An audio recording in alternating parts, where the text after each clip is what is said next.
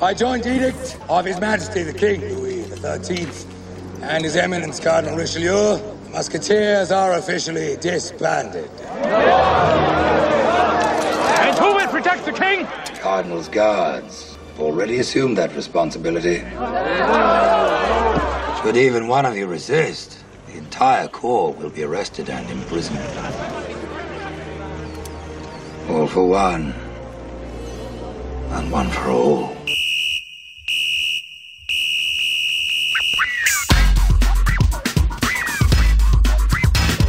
Hey everyone, welcome to The Boot! That's right, it's The Boot!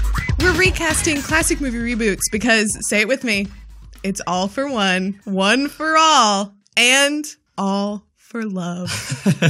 Way to go, Bryan Adams. Guys, I'm Brian Flynn, and with me, trying to take the throne, it's Kenna Trent. Kenna, how are you? I'm great. I like that you really had to let people know that you're not Bryan Adams. I'm not Bryan Adams. Or Ryan Adams. Isn't that also a singer? Yeah, you're neither of those people. I'm neither of those people. This week, actually, the next couple weeks, we have a special two-part episode of The Boot in honor of Summer Blockbuster Month. Are we big enough to have a special two-parter? I think so. I think we are in our heads, and that's what makes it so special. You know, if you dream it, you'll achieve it. You'll achieve it. This week's episode, we're talking about the 1993 action-adventure The Three Musketeers, starring Kiefer Sutherland, Chris O'Donnell, Charlie Sheen, Oliver Platt, and Tim Curry. Wow. All those people were in the same movie. Just a bunch of hunks, you know what I mean? Just a bunch of good-looking guys. That's how I casted my cast. It's a bunch of heartthrobs. Should we get into why we're doing this movie? Because it kind of breaks our rules. Yeah. It does a little bit. So Ken and I wanted to do a two-parter. We kind of, in the world of sequels and summer blockbusters, we kind of wanted to take on a movie that had a natural sequel. Mm-hmm. And so this is what we came on because this movie is one of our favorites from childhood. Mm. And the sort of spiritual sequel, Man in the Iron Mask, which is an actual sequel from the books written by Alexandre Dumas. We thought that that would be a great way to kind of cast a younger version of these characters and then redo the sequel with a much older crop of stars. But this movie was remade in 2011. There are lots of different versions. There's a BBC version that came out in 2014. There's that Disney version featuring Mickey, Goofy, Donald. Aw, look at him, fellas. That's gonna be us out there someday. I just know it. I can't wait. Yeah, me too.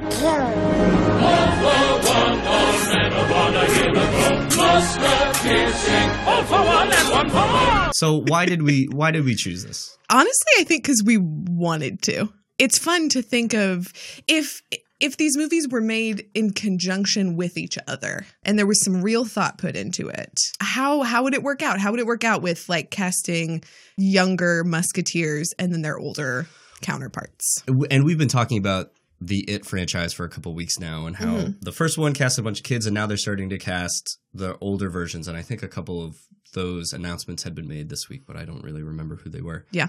It's a phenomenal, yeah, it's really good. It's wonderful. They've done a great job. Also, it's summertime, bitches, and school is out, and so are the rules. So we're going to do whatever we want to do these 2 weeks, and then maybe we'll come back and, for some summer reading. But right now, we're just going to forget that the 2011 version happened. But we also cannot cast anyone from that movie, so you won't be seeing any of those casts. Have you seen the 2011? I saw it when it came out in theaters in 3D, if I'm not mistaken. Oh boy, all those swords poking at you? Because I don't know if you know this or not, but I'm Orlando Bloom's oldest and truest fan. So, of course I went to see it when it came out in theaters. And then I attempted to rewatch it because I felt like my palate was a little off after watching The Man in the Iron Mask. And I was like, I got to figure out what this was because obviously I immediately put this movie out of my brain. It's a really interesting movie. It is a mishmash of just pure straight on comedy, swordplay. I don't even know what they tried to achieve, but I will say that I think that I bought into the 2011 version a little bit more. The second time? The second time, yeah. I haven't seen it. I just started watching clips of it the other day, and I was just like, no. Pass. Thank you, but pass. And I'll say why when we get into the 1993 version. Why don't we talk about the news? Very light news week this week. Yeah. Lethal Weapon 5 may still happen after all. I just love that headline. I love that as a headline. They're just like, where do we get these stories? The dead horse might finish the race. After previously stating the project may not happen, director Richard Donner has claimed Lethal Weapon 5 is still on during a recent interview. While the original Lethal Weapon wasn't the first buddy cop movie, it soon came to define the genre. The chemistry between co-stars Danny Glover and Mel Gibson played a huge part in this, as did Shane Black's quotable screenplay and Donner's robust direction. Talk of Donner and the team getting back together for Lethal Weapon 5 flared up again in late 2017, only for Donner himself to cast doubt on the sequel happening thanks to difficult negotiations with the studio. Now it seems the project is still active after all, because during an appearance on Gilbert Gottfried's Amazing Colossal podcast. Yeah, why am I not listening to this? Why can't we get places to people to come here and break reboot news? I don't know. Yeah, why doesn't Richard Donner call us? I mean, if you're gonna break reboot news on a podcast, it should be our podcast. Yeah. Anyways, good for Gilbert. Donner very briefly touched on it during the introduction where he hosts the list off impressive resume. Donner quickly piped in with, and 5 coming up after they mentioned the 4 previous Lethal Weapon movies. This seems like the whole Willow thing all over again. Are you going to go see Lethal Weapon 5? Oh. No. Who is asking for Lethal Weapon 5? Especially, there's a TV show now. Yeah, which is kind of has run into some issues as of late. Well, Sean William Scott is there to save the day. I'm a big believer in Sean William Scott, with no humor in my tone of voice. I gotta say, when I found out about that casting change, I was like, maybe I should start watching this show. Right? Because this is much more interesting. I was upset that they were like, yeah, but he's not playing Murtaugh. He's just a new guy. I was like, just make him Why Murtaugh. not? Yeah. Who cares? Yeah. No one cares. Truly, nobody cares. Yeah, this just sort of feels like a director kind of getting ahead of the curve and being like, oh, yeah, we're going to do a sequel. We're going to do it. And then it's just sort of trying to put a studio, in a corner and being like, I guess we have to make this movie now? Like, no, I don't care about this. He promised it on Gilbert Gottfried's Amazing Colossal podcast. That's our new goal for this podcast. Not for more people to hear it, but for a major producer or director or writer to come here and announce that they are rebooting some property. I think that would be the if we could break news. I don't care about this movie. I don't. Nah. Do you remember when Jet Li was in Lethal Weapon 4? When his star was just so bright that they were like, we got to put Jet Li in this. And then it was Jet Li, Chris Rock. Hey, Riggs, who's the perp? What'd you bust him for? Oh, I'm a perp? Oh, you see a young brother in the back of a police car, automatically I'm a perp? Look at my suit. Look at my tie. What do I look like, the fucking Crips accountant? Look at this badge, bitch. Check out the gun. Okay, hey, put the gun down. License, registration, urine sample. I think Chris Rock played Sounds like a detective. Rush Hour ripoff. Well, Jet Li was the bad guy. But I have to check the years, but I maybe they were sort of riding the wake of Rush Hour with that casting. But yeah, I maybe remember one time seeing Lethal Weapon or Lethal Weapon 2, and I think I know more. I think I know more about Loaded Weapon. What's that? The Emilio Estevez, Samuel L. Jackson spoof. What? Look, you want to crack this case or not? Not by making up the rules as I go. Sometimes, pal, those are the only rules that work. Good thing we use valet parking. Taxi! It's going to take a lot more than a couple of car bombs to get us off this case. Not a hell of a lot more. It's a great spoof comedy before spoof comedies kind of fell over a cliff. Yeah, we really cut the tail end of that. Okay, that's really the only story. Yep, that's it. Mercifully. We kind of started going into the rules earlier in this one, so why don't we get into the rules? Sure. This is a podcast. Why did I say that? I don't like what that implies.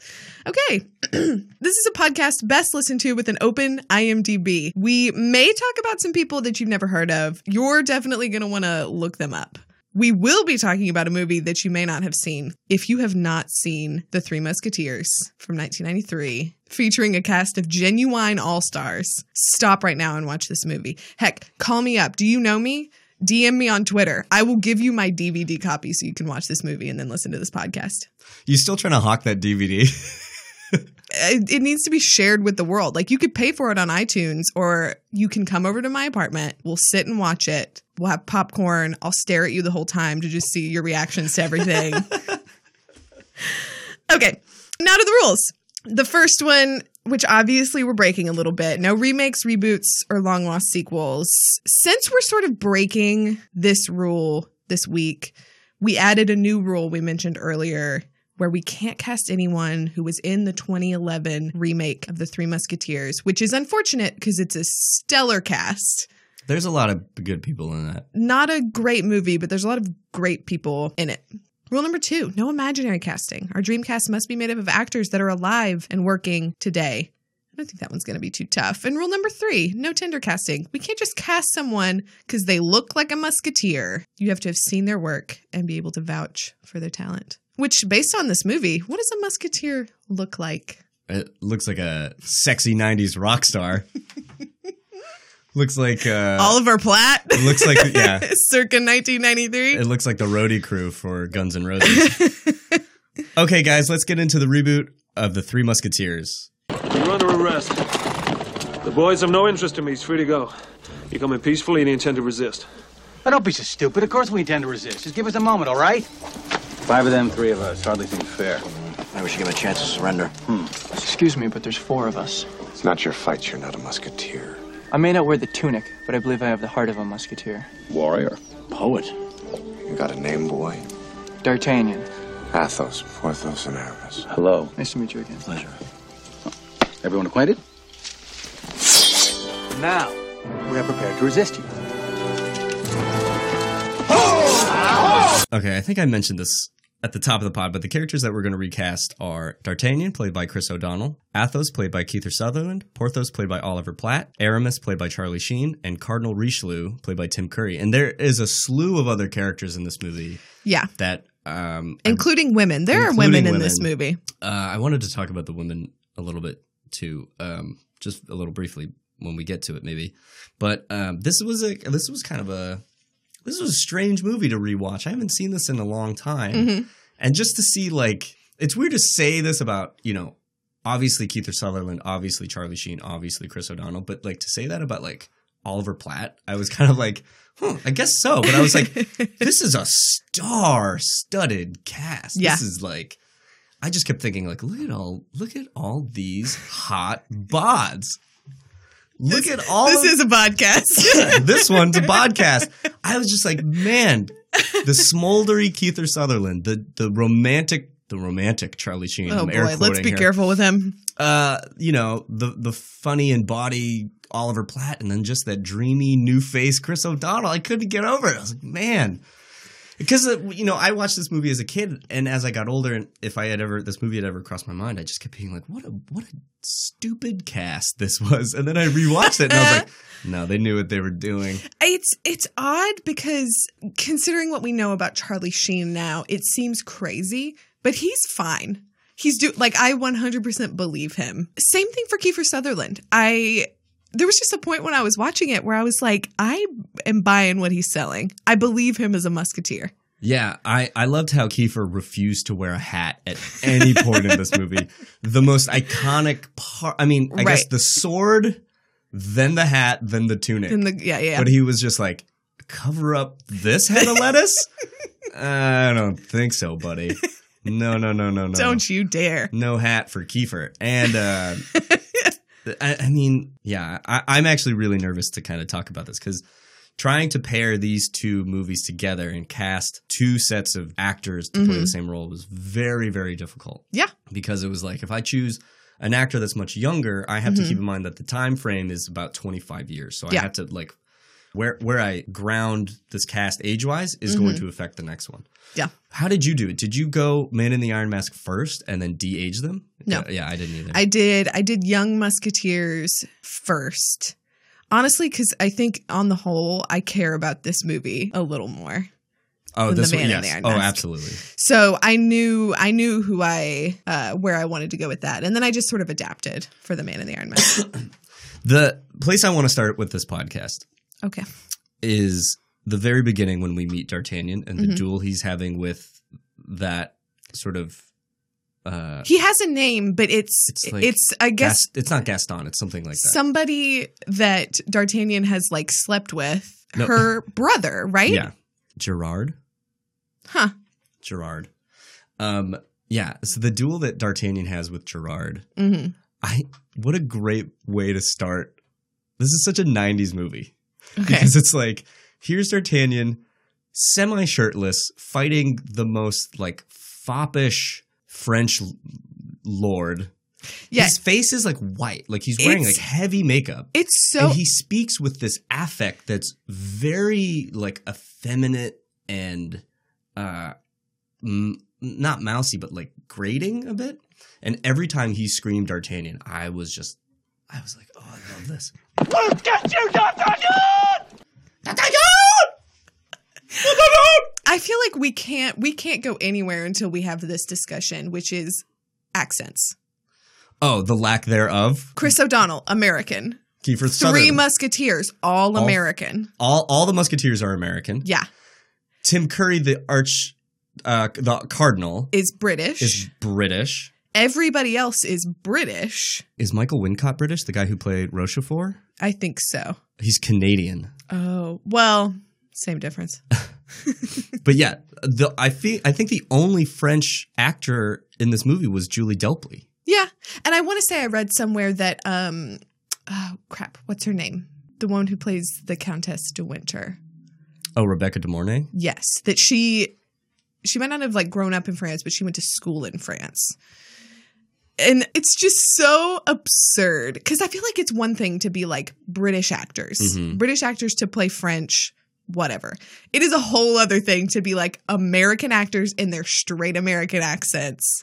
Did you pick American actors? Part of me was like, just pick American actors. No, I picked British. I picked mostly British with maybe one American thrown in. Okay, so he's shirtless. He's fighting this guy. And it's like, what's the big problem in D'Artagnan's life?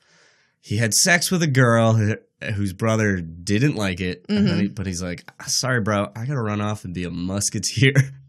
I love that in every version, because I had this thought when I was watching the new version of the Three Musketeers. In every version, we meet D'Artagnan as he is on this great and bold journey to become a musketeer. It's such a funny point to run into someone in their life that they're just like, all I've ever wanted is to be a musketeer, and I'm leaving tonight. I know. To go to Paris. How often does that actually happen in real life? Yeah. Never. All I want to do is get to Paris and join the Musketeers. You're a musketeer? Fantasy! My father was a musketeer, the king's personal bodyguard. The king was assassinated. Your father was a failure, a disgrace to the Musketeers. What did you say? Your father was a disgrace. This is the very first note I wrote down, probably because of that sword fight. I said, how much did the early 90s believe that Chris O'Donnell was going to be a movie star? The 90s definitely, they made him a movie star. I mean, he didn't get there, but... Here we go. Chris O'Donnell was Scent of a Woman. Was not a movie star. Oh, okay. This is a bigger issue between Ken and I and her definition of movie star. He's not a movie star, but the world wanted him to be one. He has so much body in his hair. I can't even Was that real? Begin. Is that real hair? Honestly, I'm going to say yes, because I feel like you can't have a wig that looks like that. Right? Maybe it's just like you don't do all those push-ups and pull-ups to not, grow that head of lettuce out. Yeah, I just think on the topic of accents that my favorite thing about these movies is that it seems like everybody in their American and British accents play it very evenly, except when they say D'Artagnan. It's very French. It's extraordinary. D'Artagnan. And I'm like, and then everyone's like, Aramis, Porthos. Richelieu. Yeah, it just makes me laugh. So I picked someone starting with, because interestingly, I think I have the ages for everybody in the original cast right here. The age difference between Chris O'Donnell and Kiefer Sutherland, who is the next youngest person, is only 4 years. Yeah. Chris O'Donnell was 23 and Kiefer was 27. So I went ahead and widened that age range a little bit. I wanted to start with someone who was a little bit younger, just because everything I read then in the trivia that was like, in reality, in the books, like it's just much wider. So I wanted to start younger. And the person I picked, who honestly, as soon as I thought of his name, I was like, nobody else could be this character. Tom Holland. Cut out! Did you pick the same person? Yeah!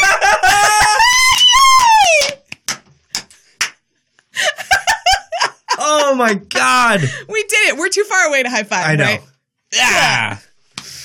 Yeah. Absolutely.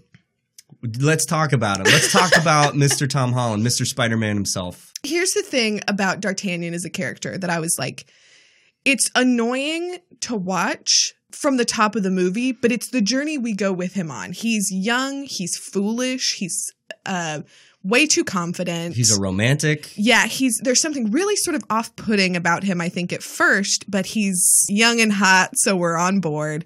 And we follow him on this journey to become what the Musketeers are, which is, fighting for the good of France. And so I was just like, who is this person who, no matter what they're doing, I would just be like, I'm going to take this journey with you. Even if you approach it from... He starts out as a little bit of a dick. Yeah. Who am I going to want to see make it to the end? And I was like, this kid.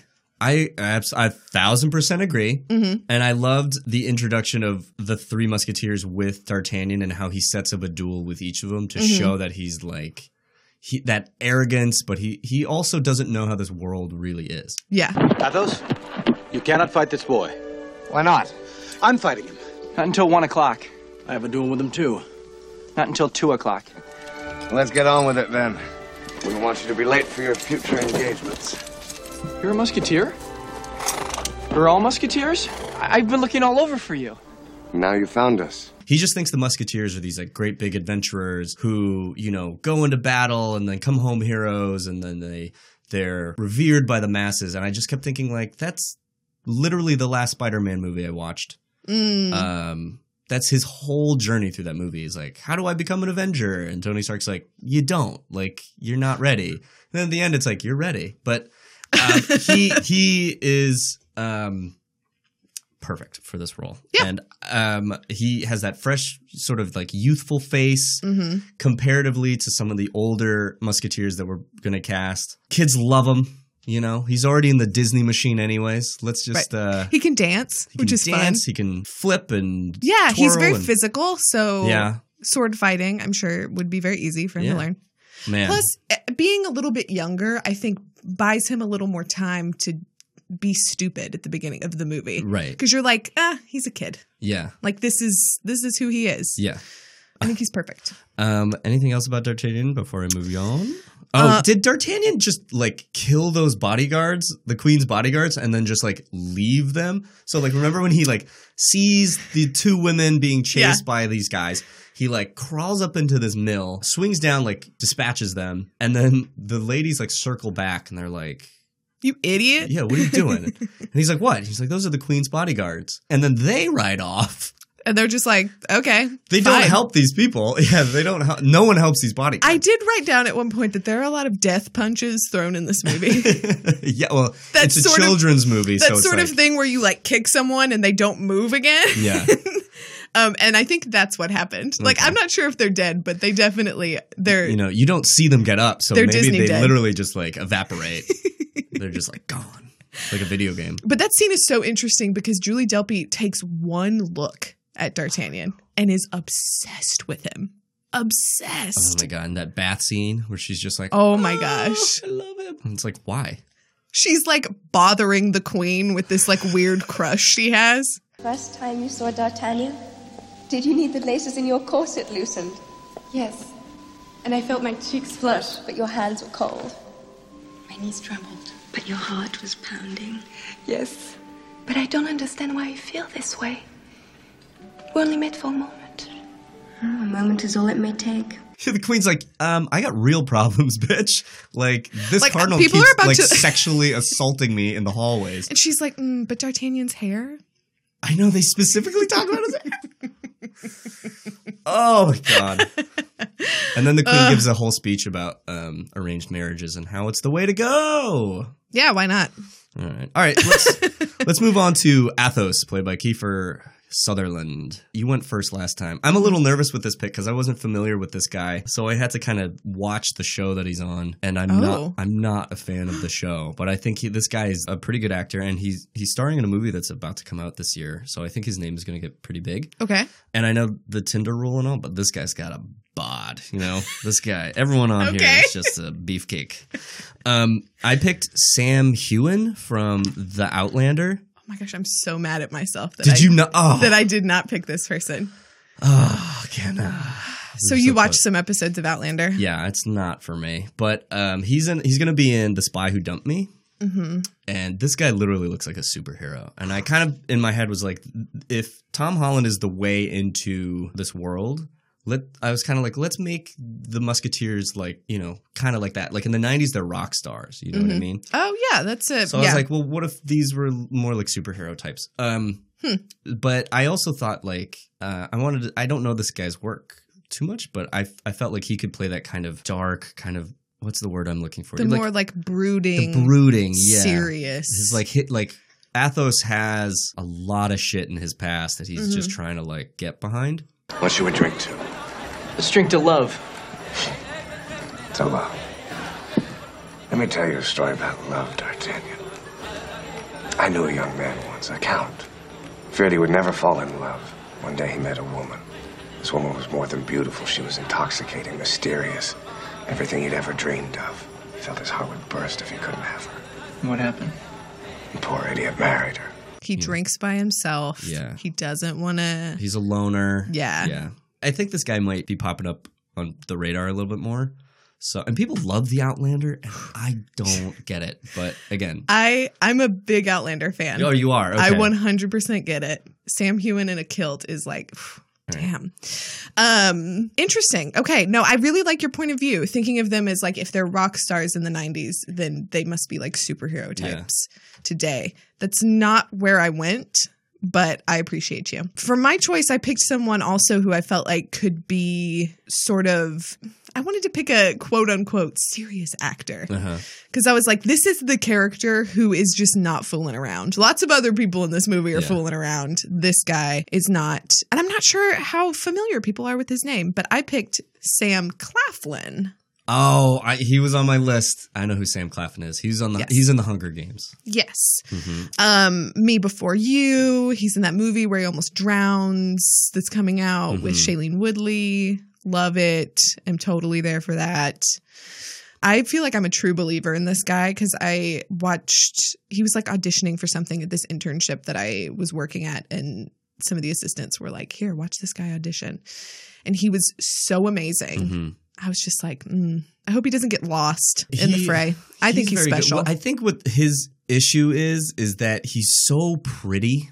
He has like he's too pretty. I really do. Like, I know this sounds weird, but like, I'm going to call it like the Jude Law syndrome where it's like, you're so handsome. We're going to put you in these like all these like romantic movies. And I bet they just get like really sick of it. I bet they're like, I want to play like a robot, or I want to play like a I definitely Arthur feel Miller like type. At this point, like the good scenario of that is Jude Law, who breaks out of it. The bad scenario is like Hugh Grant, who at this point I think is so jaded because he's like, this is all I've ever gotten, and he's totally done with it. All right. Well, let's move on to Porthos then. Yeah. Played by Oliver Platt. Who between one-liners between Porthos and Cardinal Richelieu, who you got? Who had the better one-liners? I'm gonna say Tim Curry, because his like there's a different tone to the way they did their one-liners. Oliver Platt's was constantly like going up at the end, like he was like it was self-indulgent. Richelieu is like is literally like mustache twirling. I know, it's so strange to hear a villain have one-liners. You know what I mean? Yes, and to go from being like, there's that scene where he's like so angry at being like, I want them dead or alive. The boy knows our plans. 1,000 gold pieces on each of their heads, dead or alive. I prefer dead. Like, it goes from like serious actor like in the moment to all of a sudden like get in this last little hook. I'm gonna side on Oliver Platt's side. I think because I guess you like a good villain, you're always gonna want to watch him on screen. But Oliver Platt just had a great way of being like, hey, just so the presence of Kiefer Sutherland and Charlie Sheen haven't already taken you out of this 17th century French adventure, I'm just going to completely throw in these crazy jokes about like the Queen of America and the Tsarist of Tokyo or Japan. And it was refreshing. I really enjoyed it. I think you're up, though. I think you're up. Okay, so taking into account that Porthos, in his many, because I watched 3 versions of him in the past week, in his many iterations, is consistently, if not always the outright funny, like, comedian of it all. He's still, like, a little buffoonish. He's just got to be comedic in some way. So for my Porthos, I picked Daniel Ings, who recently played Prince Philip's friend who gets him into all sorts of trouble in The Crown. He's also a regular on one of the best shows streaming on Netflix right now called Lovesick. I don't know him. He's in Eddie the Eagle? Yeah. Oh, I love Eddie the Eagle. I love Eddie the Eagle. What was he in Eddie the Eagle? Was he Hugh Jackman as the coach? Hugh Jackman didn't play himself in Eddie the Eagle. An actor played Hugh Jackman playing the coach. Just as a character named Zach. Okay. I don't know this guy, so. I really love him. I think he's got the comedic stylings to make it work. Mm-hmm. He's also a little bit like dark and interesting. He can definitely, I think, do the sort of valiant musketeer thing while still keeping it light and refreshing. Yeah. I don't know him, so I'm assuming it's a good pick. If you have not watched Lovesick, watch it because it's like British New Girl. It's the best way to describe it. But yeah, he's wonderful. I kind of really want to start watching The Crown. I don't know. I know that's like really weird, but you really should. I hear it's amazing. It's phenomenal.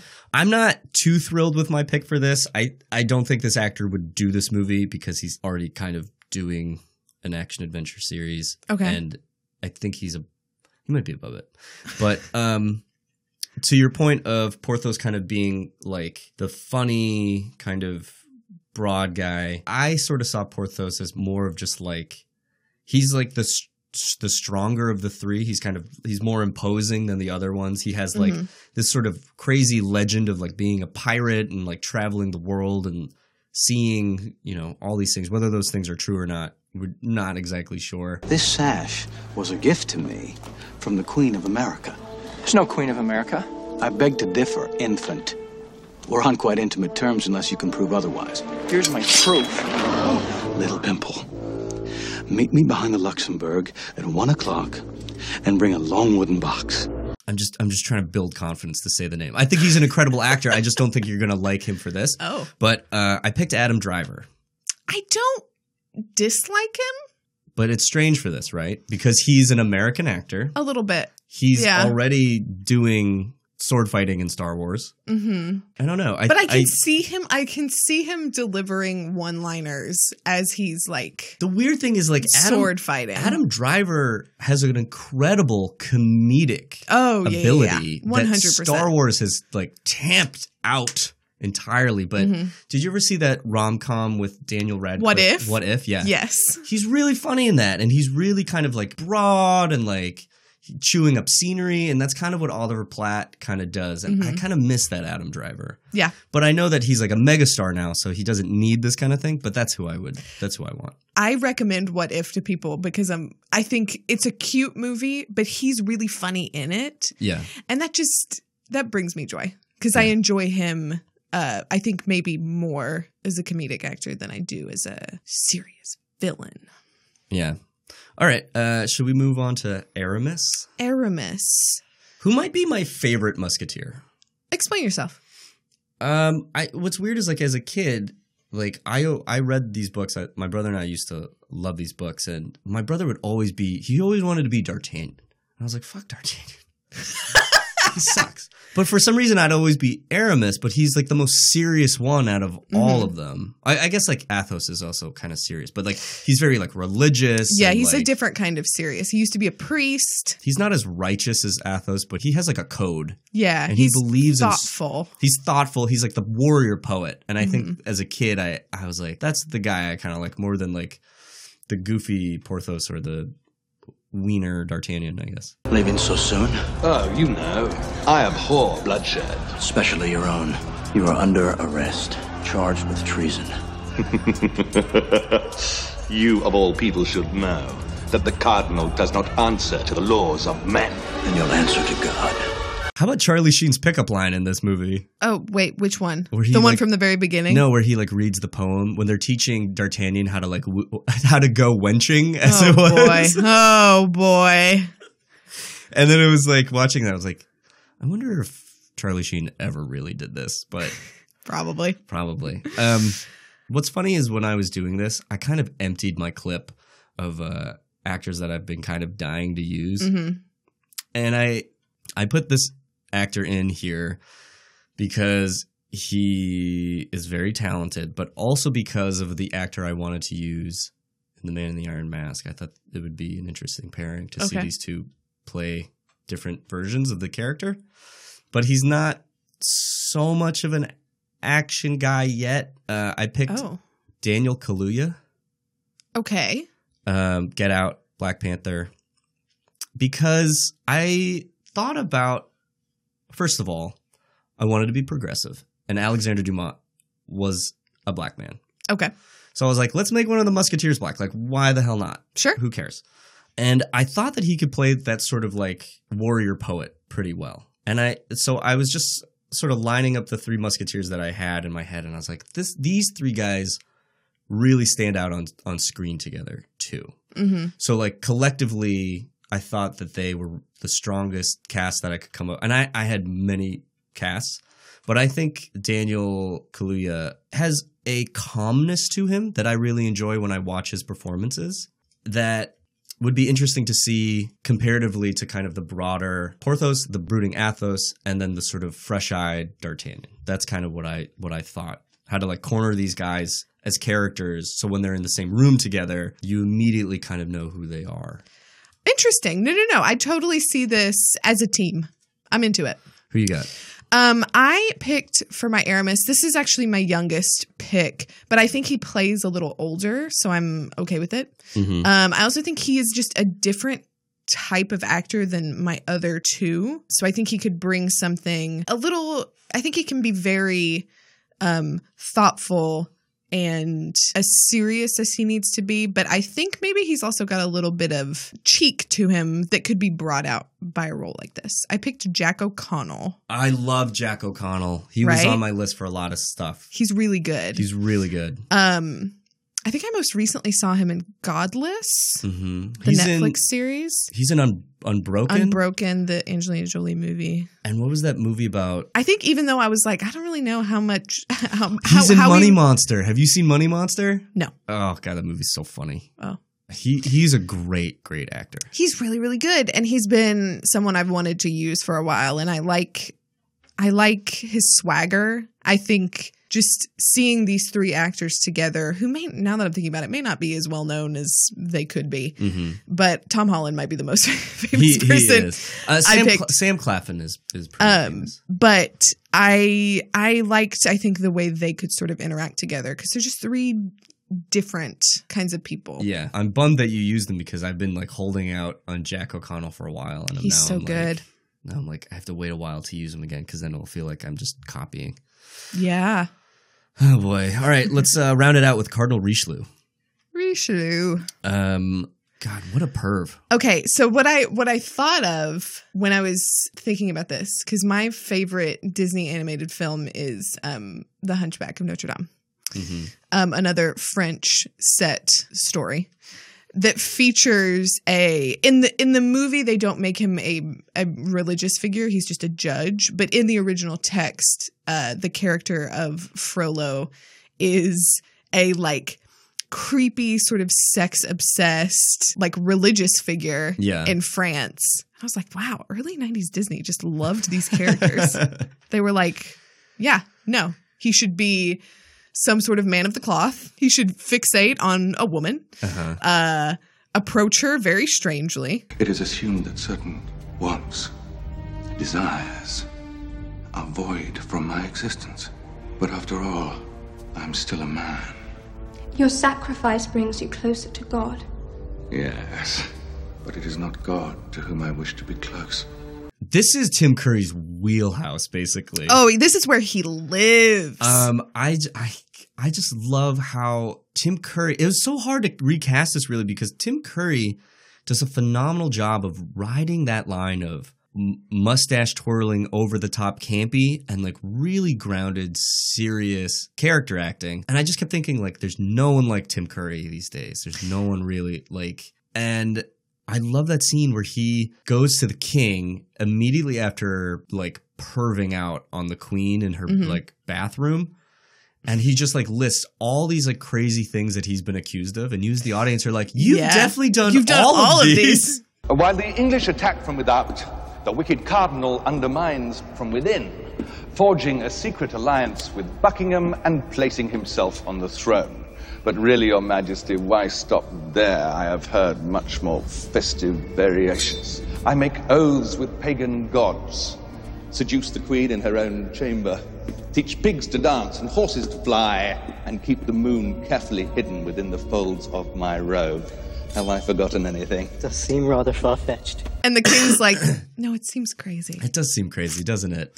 The king, who, by the way, looks like the berries and cream guy. I always think he looks like Michael Showalter from Wet Hot American Summer. But he's so that like haircut. He's so like he's so like what's that famous painting of like the blue boy with the little like bowl cut and his little blue boots, and he's just like I'm just like he's a little lad who loves berries and cream. And I kept being like, this guy made Leo DiCaprio? I don't think so. I don't know about that. It really shows you what like Americans making a movie think of the French. Oh, 100%. Very frail, very thin and frail. The king is seen as like, you could snap him like a twig. Yeah, he has no I mean, in the book, his power is basically taken by the cardinal in sort of behind the scenes. But visually, this guy is just so meek and sticky and overly. Haircut is so effeminate. You know what I mean? Like, I know it's of the time, but like compared to like Kiefer Sutherland's, literally looks like he stepped off stage with Axl Rose. And it's just like this big rock star kind of, you know. Like if Bon Jovi had been one of the Musketeers in the early 90s, we would have been like, yeah, 100%. Absolutely. Yeah. Who's up first? Me? I think it's I think it's me. So I picked an actor that I actually wanted to use in a couple of episodes ago for another sort of villainous character. I should have picked more well-known people, but screw it. This is your Gattaca. I just really want it to be like an actor's cast. Yeah, you really want the Shakespeare Company here. I picked Ben Daniels, who, if you were as big of a fan of the Exorcist television show as I was, you will recognize as Father Marcus. Yeah. He's also been in Star Rogue Wars, One. Rogue One. Yeah, he's just an accomplished British actor who I think has a lot of levels to him. But I could see him being a villain. Yeah, he's really good in the few things I've seen him in. But I've seen The Exorcist. He's really good. Is he as creepy? Good. Is he as like mustache twirly as Tim Curry? I mean, here's the thing. He's no Tim Curry, but who is Tim Curry? That's my point. Is like that's we don't the have question. actors like I don't think there's anybody who does character acting the way he did. Yeah, I think Tim Curry it's hard to recast because he has he knows he plays villains well, and he's not afraid to be villainous. Yeah, he leans into it, but just enough. Milady de Winter. Your Eminence. Your beauty would make even the most chaste of men think of impurity. I don't believe you suffer the burden of chastity. Perhaps you're right. I was making an observation, not an offer. A word of caution, milady. A snap of my fingers, and you could be back on the block where I found you. I will say, I think I used to say I feel like you can tell a lot about a person by what they know Tim Curry from. Yeah. And for me, it's this movie. Because like I wasn't at the right age to have known him at any young age for like Rocky Horror or anything like that. Like this was my introduction to Tim Curry. It might have been this or Home Alone 2, but he's also in Legend where he plays the devil. Oh yeah, I've only heard of that movie. And it's heavy makeup. It's heavy makeup, but he plays Pennywise the Clown. Yeah. I picked an actor, literally this came to me this morning. I don't know how this is going to go over well, but oh boy. I said, why not? I'm never going to pick this actor again, but he's funny. He can be creepy, and I think he's very, very talented. I picked, oh my God. I picked Eddie Izzard. Okay.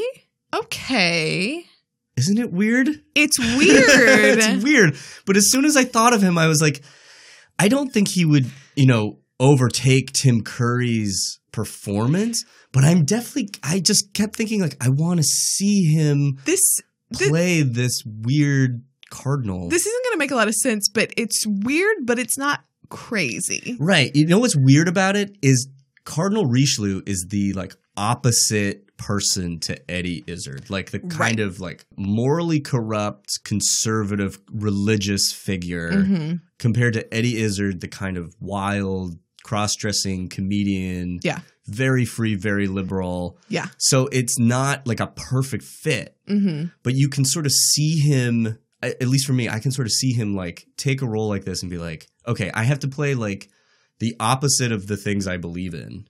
I have to basically play like a hypocrite and a monster. And I think it would be interesting to kind of see him do that. If you don't know who Eddie Izzard is, he's a very successful British comedian. He's been in the last 2 Oceans movies, not Ocean's 8, but he's in 12 and 13. Yeah. And then he was on a show with Minnie Driver called The Riches, where they played like a family of con people. I don't know. I haven't watched it. That sounds funny to me. He's like wildly entertaining. That's how I saw this. It was like, who would I always want to watch on screen? And I was like, Eddie Izzard, I'd kind of always want to watch.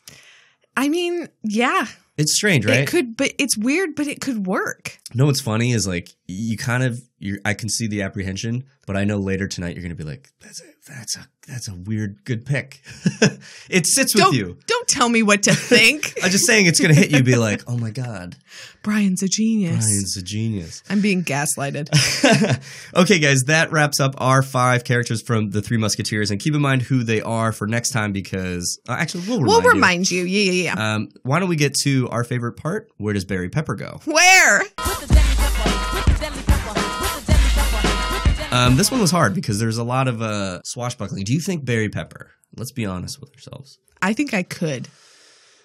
Can he do the accent? Answered your question before you asked it. Well, for the audience, yeah. You think he can do the French accent? Or does it matter? Nobody's doing it. Because doing a fake French accent is so gauche. Yeah, I guess you're right. No. Nobody would attempt. Just do your natural accent. That's how. But I think Barry Pepper could do some swashbuckling. I believe in him. Who'd you put him in? I picked him to replace who I think is the actual star of this movie. And that's Michael Wincott. I made him Rochefort. Oh, yeah. I was going to do that. I just feel like that character has to look, I guess, how old is Barry Pepper? 50? 48? 48. Yeah, I guess that would make, because he kills D'Artagnan's dad. So I guess that D'Artagnan's dad would be about the same age. Yeah. I think Barry Pepper could do it. Plus, I just wanted him to, like, I legitimately, as I was watching it, I was like, Michael Wincott is giving the best performance in this whole movie. I love him. How come he's not in more stuff? He's so good. He was like in a little bit of the Ghost in the Shell movie, and I was like, oh God, it's so good to see him. Because like he has that voice. Even moments where I'm like, this could be way over the top, and other people are selling it down the river, and he is playing it so subtly. Yeah. Oh, they got lucky because he's fantastic in this movie. Ah, pathetic. Killed by the same man that killed his father. You killed my father? Oh, yes. As I will you. I put Barry Pepper as Henry, which I think is one of the henchmen for Lady de Winter, who has that great line when they step on the ship where he's like, "What are you, deaf?" And then he pushes them and they're like, "They're all dead!" That's who I had him at. There weren't a lot of other male roles other than Rochefort. And it's interesting because now that I think about it, I'm like, if we're trying to accomplish something very specific by doing these 2 movies, but if we sort of had our pick to go maybe a couple people down the call sheet, the rest of the important characters would have been women. Yes.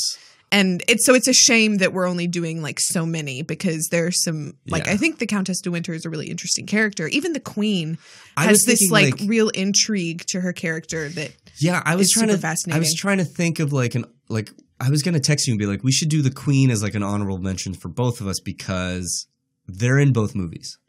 Yeah. And Constance. Wait, no, she's not in. She's not in the second one, I don't think. I was thinking about the 2011. Oh, okay. But yeah, I think it would have been great to talk about like the Queen and Lady de Winter, who, I mean, what was her big crime? She killed a bunch of people? Yeah, everyone in this movie kills a bunch of people. But I feel like it's interesting how they approach it, because she does what the Musketeers do, but it's especially egregious because she's a woman of stature. I think because she poisons people, it's like frowned upon, but because she doesn't, no, she like stabs them in the back or something. Yeah. It's like, you guys are stabbing people left and right. I think what we need is equality in the 17th century France. Here. I have a few other things. There's a line in the movie where Porthos is like drinking wine and D'Artagnan tries to drink it and he grabs the bottle back and he goes, "You can't have any. You're too young." And I kept thinking, like, good for Disney for reminding everyone the legal drinking age of 20th century America. You know what I mean? Okay. Do you have any other? This is such a small thing, but I really loved the little sword high five they did at the duel where they're about to duel, and then the Cardinals guards show up, and then I'm trying to think of. There's so many people in tunics and cloaks.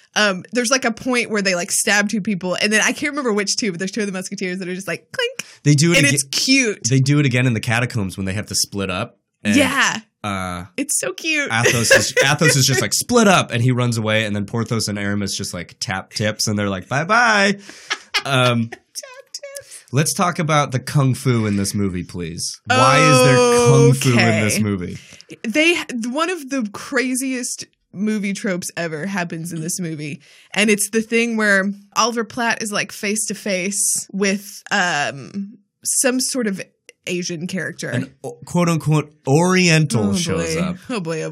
And it's like, if this guy traveled hundreds of thousands of miles from, I'm assuming it's China. I believe it was China, or it could have been Mongolia, to come to 17th century France, and is just like immediately dismissed. And it's just like, guys.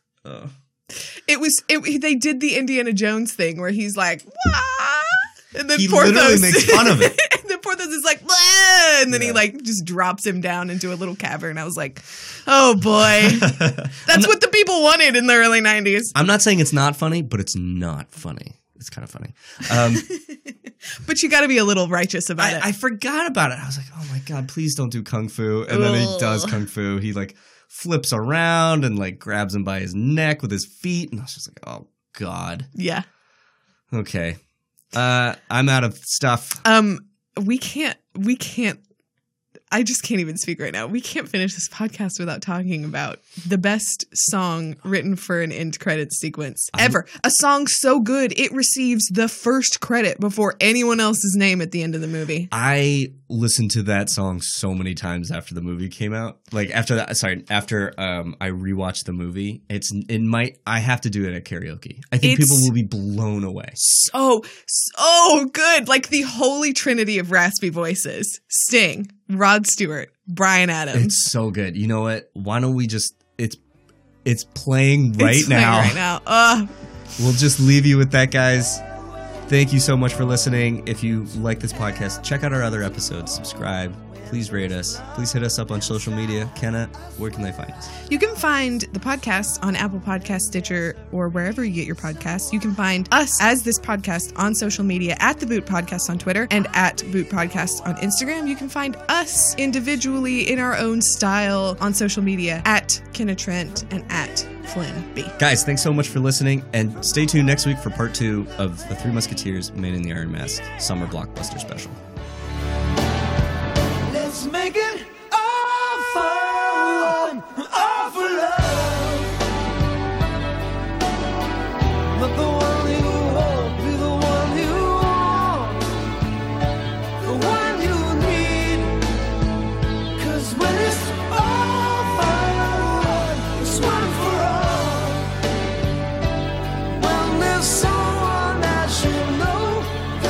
So let your feelings show and make it all for one and all for love. Rochefort. Isn't that a smelly kind of a cheese?